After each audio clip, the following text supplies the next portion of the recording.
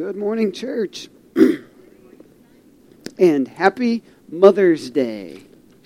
For the third or fourth time, we're so excited to have all the mothers here today. I want to discuss with you today a faithful mother from our Old Testament text. I'm excited to relay this story for you because it has three important themes that I believe we can learn from this. And God's Word is so good to us. So turn in your Bibles to 1 Samuel chapter 1.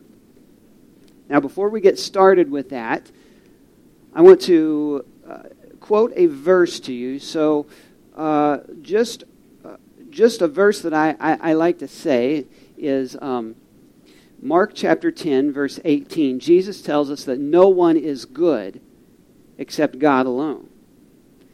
In the book of Romans, chapter 3, verse 10, Jesus' words are repeated. It says, no one is righteous, not even one.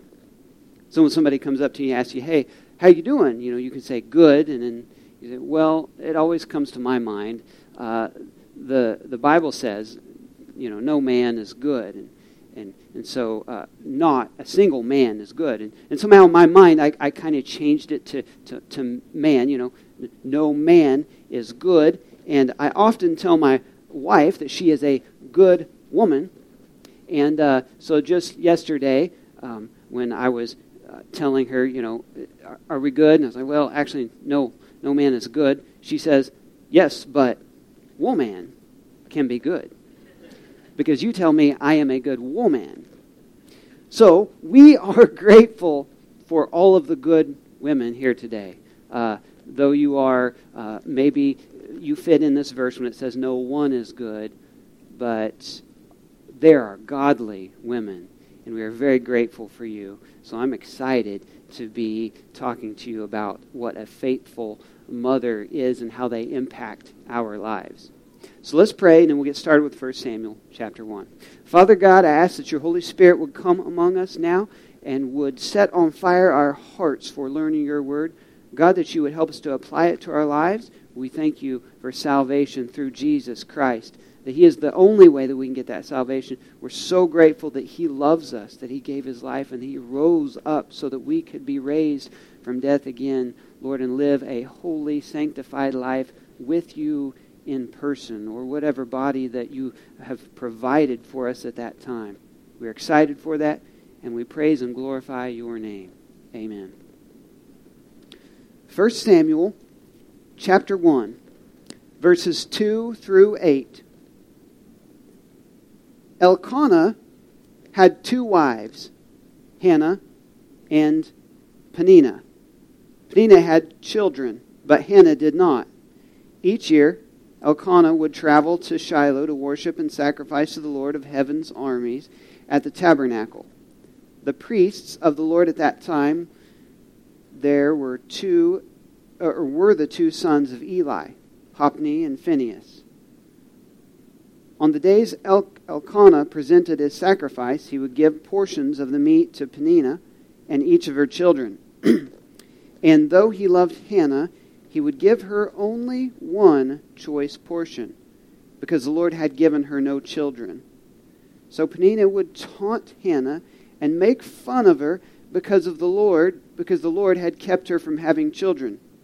Year after year, it was the same.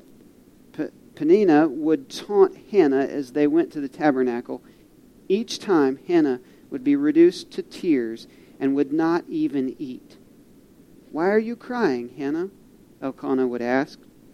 "Why aren't you eating? Why be downhearted just because you have no children? You have me. Isn't that better than having 10 sons? In this text, we have a couple of characters, Hannah and Elkanah. Hannah was Elkanah, or Elkanah, not exactly how you would have pronounced that in Hebrew, but Hannah was Elkanah's wife. Elkanah had 2 wives, which is actually a violation of God's original design for marriage. We get that from Genesis chapter 2. Verse 18, God intended marriage to be between one man and one woman.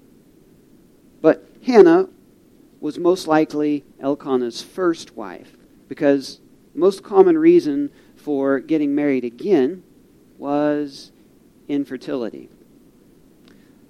It was a cultural practice at that point that if your first wife didn't provide children, you got married to another one, most likely younger, so that she could provide children for the man's heritage and the man's name to be passed on.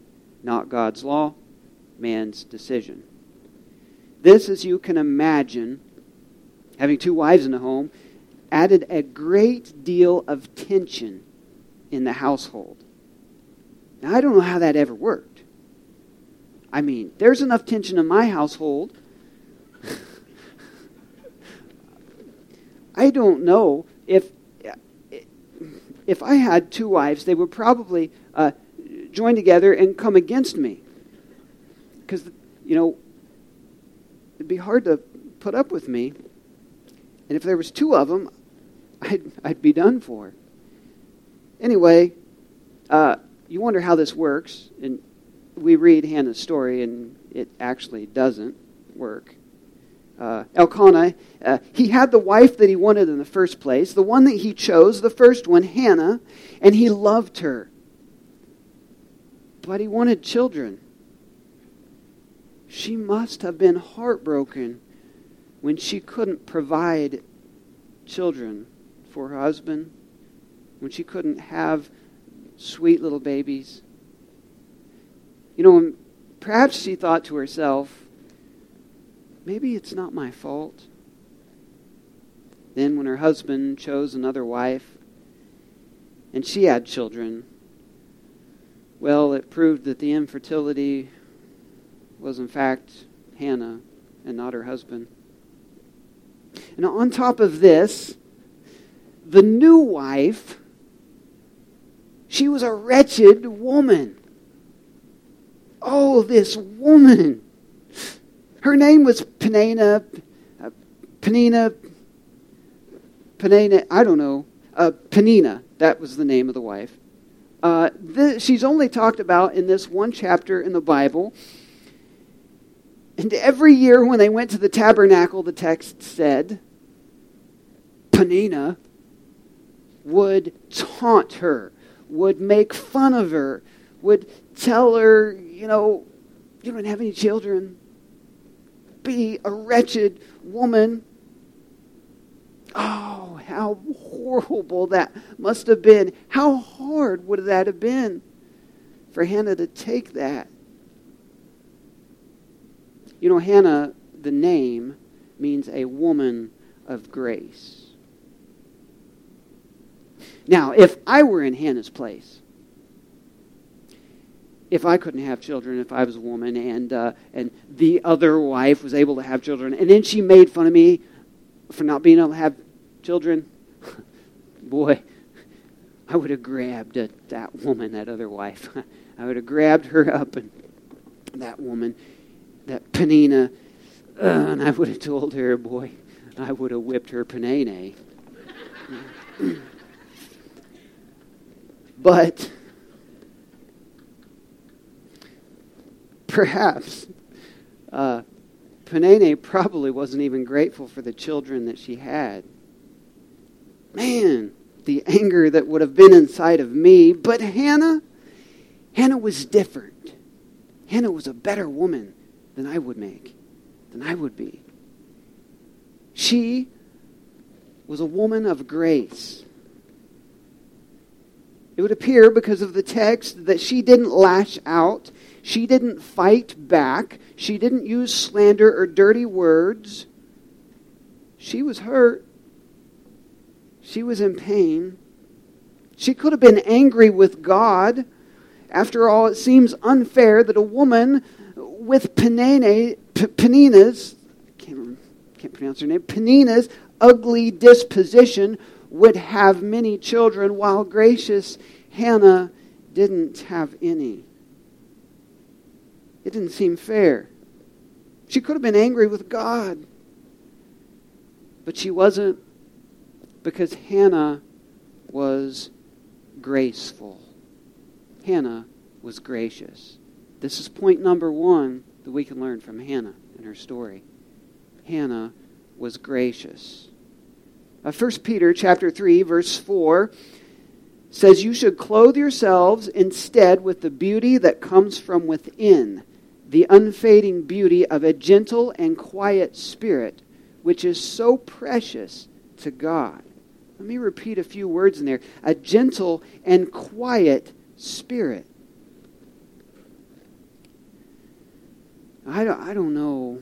I'm sure I'm different than every person is different. But when I get all bent out of shape and I lose my head in my house, and I have 4 teenage daughters and a wife, and sometimes I'll just lose it, and I kind of get to the point where I expect it coming back at me. But it's the times when, that gentle spirit, quiet spirit comes through, and I see the damage that I've done, and that really gets to me. That really makes me want to change, makes me feel like, man, I could add explicit words in there, I am. And I change my ways. Or I try, because I don't want to be that kind of a person. Now listen, Hannah, she had a gentle and quiet spirit. She didn't grab Peninnah up and work her over. Hannah took her pain to God. Next time they went to the tabernacle, she prayed. 1 Samuel chapter 1, verse 11 says, "O Lord of heaven's armies, if you would look upon my sorrow and answer my prayer and give me a son." She prayed to God instead of lashing out. What a prayer this is. We'll get to the rest of the prayer in just a minute.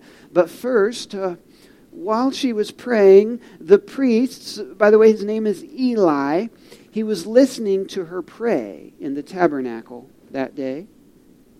And evidently she had been praying so long and so hard that, well, maybe she started to lose her voice, or maybe she didn't want to pray out loud finally because she'd been doing it so long. And she started to pray silently, but her mouth was still moving. And Eli takes note of this. And Eli says in verses 12 through 18, as she was praying to the Lord, Eli watched her. Seeing her lips moving and hearing no sound, he thought she had been drinking. "Must you come here drunk?" he demanded. "Throw away your wine." "Oh no, sir," she replied. "I haven't been drinking wine or anything stronger, but I'm very discouraged, and I was pouring out my heart to the Lord. Don't think I am a wicked woman, for I have been praying out of a great anguish and sorrow." "In this case," Eli said, "go in peace. May the God of Israel grant the request you have asked of him." "Oh, thank you, sir," she exclaimed. Then she went back and began to eat again, and she was no longer sad. Eli thought that she was drunk. She was in anguish and sorrow, praying to God, and she hadn't been drinking. She was sober. And the priest had the nerve to call her drunk. Oh boy, now listen, if I was Hannah, I would have grabbed up that priest and I would have whipped his nene. Panene. But she didn't. She acted out of grace. She used the beauty from within, that gentle and quiet spirit. She said, "Oh no, sir." She acted with humility, with respect, and then when she got through to him, she said, "Oh, thank you, Thank you, sir. It's worth noting that this humble mother gets more print in our Bible than any other mother except Mary, the mother of Jesus. Because Hannah was so gracious, her story continues to change the world even now as we learn from and follow her example. Hannah's story of raising a young man should be taken seriously to us. Hannah was also, on top of gracious, on top of graceful, she was persistent. This is point number 2. Hannah was persistent. She continued to pray. She'd probably been praying for years to have a child, to have God allow her to have children, and she never gave up. Romans chapter 12, verse 12 says, "Rejoice in our confident hope, be patient in trouble, and keep on praying." Keep on praying. She didn't know why God wasn't letting her have children, but she seemed to know that it was God's will that she did have God's children because she continued to pray. She kept on praying. What if we don't know what we are praying for, if it is God's will or not? You're praying for something, you're not sure if it's God's will. Maybe I shouldn't pray for it. What if that's the case? Maybe you've prayed a while and nothing has happened. Should you give up? Jesus gives us an answer to that in Luke chapter 18, verses 1 through 8. He says, "There was a judge in a certain city." Well, one day Jesus told his disciples the story to show that they should always pray and never give up. There was a judge in a certain city, he said, who neither feared God nor cared about people. A widow of that city came to him repeatedly, saying, "Give me justice in this dispute with my enemy." The judge ignored her for a while, but finally he said to himself, "I don't fear God or care about people, but this woman is driving me crazy. I'm going to see that she gets justice because she is wearing me out with her constant requests." Then the Lord said, "Learn a lesson from this unjust judge. Even he rendered a just decision in the end. So don't you think that God will surely give justice to his chosen people who cry out to him day and night? Will he keep putting them off? I tell you, he will grant justice to them quickly. But when the Son of Man returns, how many will he find on earth who have faith?" Jesus tells us to pray and never give up. Cry out to God day and night. Pray to him. If it's not God's will, God knows that. Pray to him. Philippians chapter 4, verse 6 says, "Pray about everything. Tell God what you need and thank him for all that he has done." Jesus tells us again in Luke chapter 11, verses 9 through 13, he says, "And so I tell you, keep on asking, and you will receive what you have asked for. Keep on seeking, and you will find. Keep on knocking, and the door will be opened to you. For everyone who asks receives, everyone who seeks finds, and everyone who knocks on the door will be opened. You fathers, if your children ask for a fish, do you give them a snake instead? Or if they ask for an egg, do you give them a scorpion? Of course not. So if you sinful people know how to give good gifts to your children, how much more will your heavenly Father give the Holy Spirit to those who ask him?" Be persistent like Hannah was. Now, why does God make us wait for some things? Why doesn't he just give it to us the first time we pray for it? I mean, that would be nice, wouldn't it? Pray for something and here it comes instantly. I don't know why we have to wait for some things. Only God knows that. Only God can answer that question for sure. But in the case of Hannah, we can see the other side of Hannah's answered prayer. And so we could agree that Hannah's waiting surely had an impact on her faith, which is point number 3. Hannah was a faithful woman. Hannah had faith.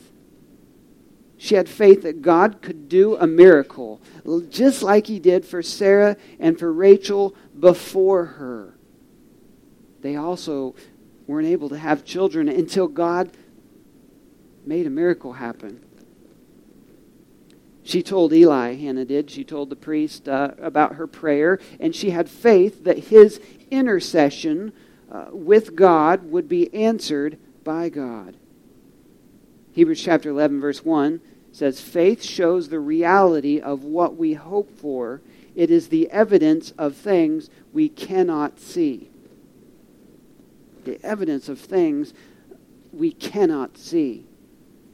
Last week, on Sunday, we had baptisms. Like Danny said, what a glorious, wonderful time to see folks give their life to Jesus, commit their life to Jesus, and then do that act in front of people, ready to serve God for the rest of their life, and stepping out in faith, that childlike faith. I don't know what's happening, but I'm ready to do it because God says Jesus is the way.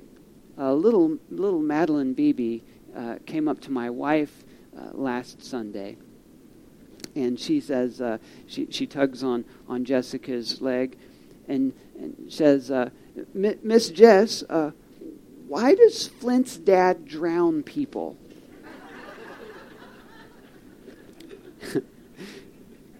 Probably had a little concerned look on her face. And then my wife, Jessica, explained to her what baptism was and why Flint's dad was dunking people under the water. And she seemed satisfied at that. And I don't know if she knew what baptism was before that, but she seemed satisfied and went away satisfied with the answer. She accepted it. She had faith that it was good because an adult that she liked and trusted told her that I wasn't drowning people. This is the kind of faith that we need to have. When God tells us something like we are forgiven, or it'll be okay, don't worry, or it's hard to be a mother, but God says you can do it, then we should accept what God says. Just have the faith that it is the case. It's true. Now listen, Eli the priest, man, he wasn't the greatest priest. He didn't do a good job with his sons. Kind of a lousy father, I guess we could say. His 2 older sons, who also stepped up into the priesthood, they would save the most choice portions of the meat that was to be sacrificed to God, and they would keep that for themselves and their families to eat. They would commit adultery with the other ladies that served the temple. Not good fellas. Eli somehow didn't bring them up correctly, or maybe he did, and they went astray afterwards. But Eli wasn't doing anything about his sons in this point. He wasn't kicking them out. He wasn't stopping them from doing what they were doing. He would just simply give them a little bit of a rebuke and then turn his head. So Hannah must have been worried. 2 Timothy chapter 2, verse 13 says, if we are unfaithful, he remains faithful, for he cannot deny who he is. And we get the other half of the story about why why Hannah's prayer was answered in just a minute. But it's kind of ironic that Hannah's son, Samuel, would replace Eli's sons as the spiritual leaders of Israel. Speaking of Timothy, we just read out of 2 Timothy verses 2:13. Timothy was a young man who was influenced by two godly mothers. His grandmother and his mother raised Timothy up, taught him the good news of Jesus. Ben, what a great testimony that you gave. I happen to think that our young men, when I see our young men, our graduates here, I think of Timothy's, how they are being raised up. And yesterday, went to a surprise birthday party for Miss Chloe. I won't say her age because that's improper. But she is doing well, and I seen her family gather around there, and the faith that she just spread through her family, and it came from her and went to her daughter Lynette, and came from Lynette and went to her son. And I'm not leaving out Steve here or the men. They're having an influence on Ben as well, but the idea of a faithful woman, a faithful mother, having that kind of impact on the world through the children that they raise up. It's an amazing thing. Now, let's read the rest of Hannah's prayer in 1 Samuel chapter 1, verse 11.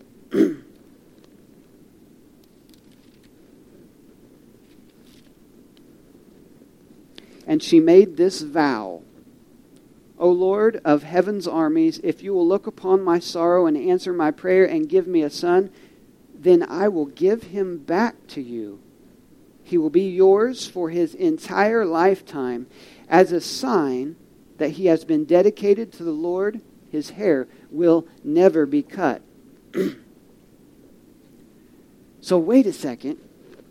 God answers Hannah's prayer. And Hannah prays, give me a son. But she says, I will offer him to you, Lord, for his entire life. And I know Hannah wants a child so desperately, and I guess she wants a child. I think she wants a child to care for and to love and then to keep. But she wants one so bad that she's able to offer him to the Lord for his life. I don't understand that, but what an amazing story of faith. She knows that God is good, and she is okay with giving her son to him. Hannah at this point made a commitment to God. The commitment was to offer her son for God's service. In other words, this commitment glorified God and advanced his kingdom. This may be the key as to why and in what timing God answers our prayers. When we pray for something, are we praying for it to advance God's kingdom? We could pray for something like a new church for years. We could pray so that we can be more comfortable, so that we can spread out, and so it's not too hot in here. We could pray for that to increase our comfort and not see results. But if we pray for a bigger building because it would help us to bring people to faith in Jesus and train them to be new disciples, then I believe we see results because he cares for us and we care for God's children. And by the way, we are seeing results, so I believe there are some faithful prayers going up to God. Hannah kept her end of the deal. This had to be really hard. Finally a child, finally a baby Samuel that she could take care of, and she would give him up. And not only that, but she left them in the care of Eli, who evidently did a worthless job in raising his two own sons. How could she just drop Samuel off at the temple to be cared for by this priest? But actually, Eli probably didn't have much to do with the success of Hannah's son, Samuel. Let's make it clear, Hannah didn't leave little Samuel in the care of Eli. Hannah left little Samuel in the care of God. That's the job of a faithful mother. To place our children in the care of God. Let's submit our children to the Lord. Like Hannah, a faithful mother's priority is rearing her child for God's purposes with eternity in mind. Let's take Deuteronomy chapter 6, verse 4 through 9 seriously. It tells us,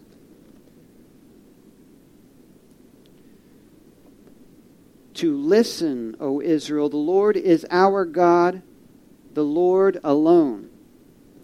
And you must love the Lord your God with all your heart and all your soul and all your strength. And you must commit yourselves wholeheartedly to these commands that I am giving you today. Repeat them again and again to your children. Talk about them when you are at home and when you are on the road and when you are going to bed and when you are getting up. Tie them to your hands and wear them on your forehead as reminders. Write them on the doorposts of your house and on your gates. Here we have an outline of what we are to do as mothers, as fathers, as folks who raise up our children to be in the service of God. Teach them. Mothers, teach the children to do things like love and discipline. Teach them discipline. You know, I think of my own rearing, and my mother is such a gracious person.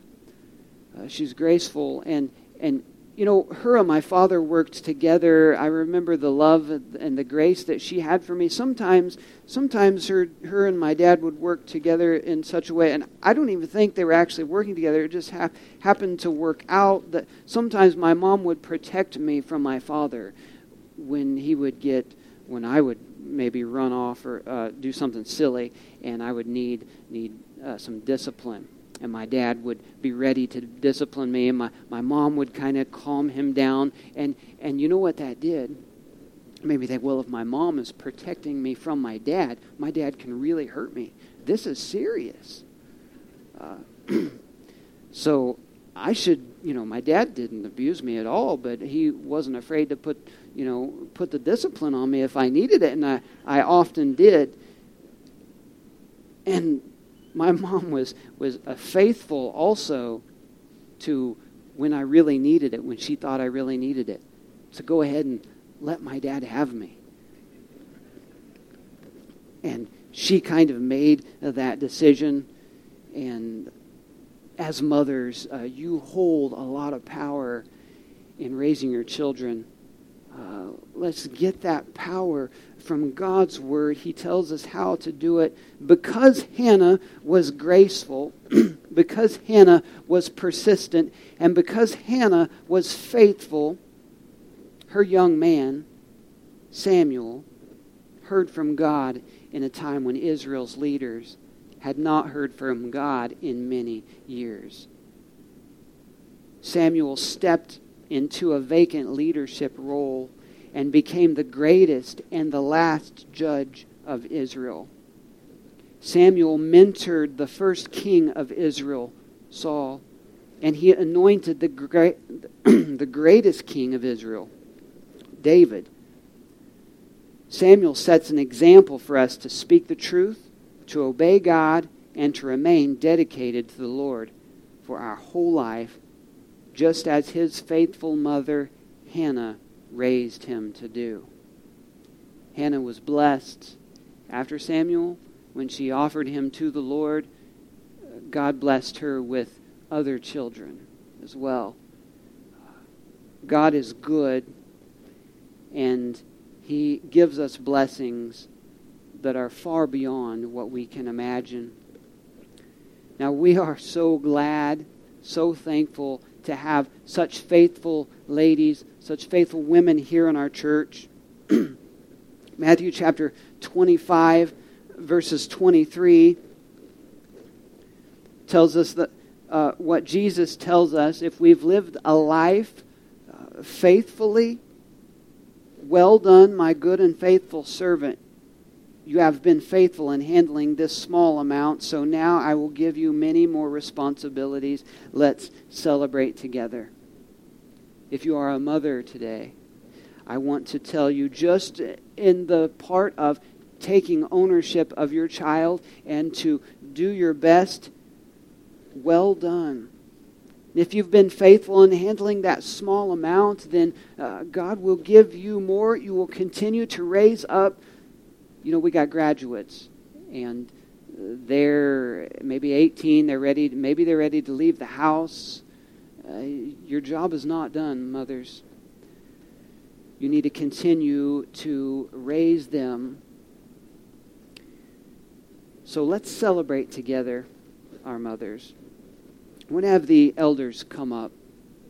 We're going to pray over all the mothers here, all the mothers that have been faithful over time. Want to also present you, faithful mothers, with a gift.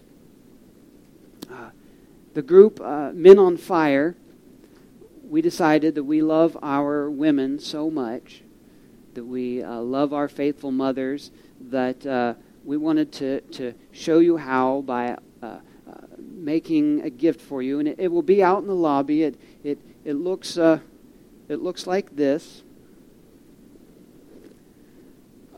The guys wouldn't let me put it on to model it. Women of faith who are faithful women. Proverbs 31, verse 29 through 31. As you leave today, choose the size that fits you. It'll be out there on the table. We should have plenty of them, and if there's not enough, then we'll sure get more. But I want to read you the verse that's on this shirt, Proverbs chapter 31, verses 29 through 31 in closing. There are many virtuous and capable women in the world, but you surpass them all. Charm is deceptive and beauty does not last, but a woman who fears the Lord will be greatly praised. Reward her for all she has done. Let her deeds publicly declare her praise. That's our prayer, that you will continue, faithful mothers, to raise the children, to be faithful to what God has put in your path, and that you will proclaim the name of Jesus, His salvation, His resurrection, so that we can have new life again. Bruce, Larry?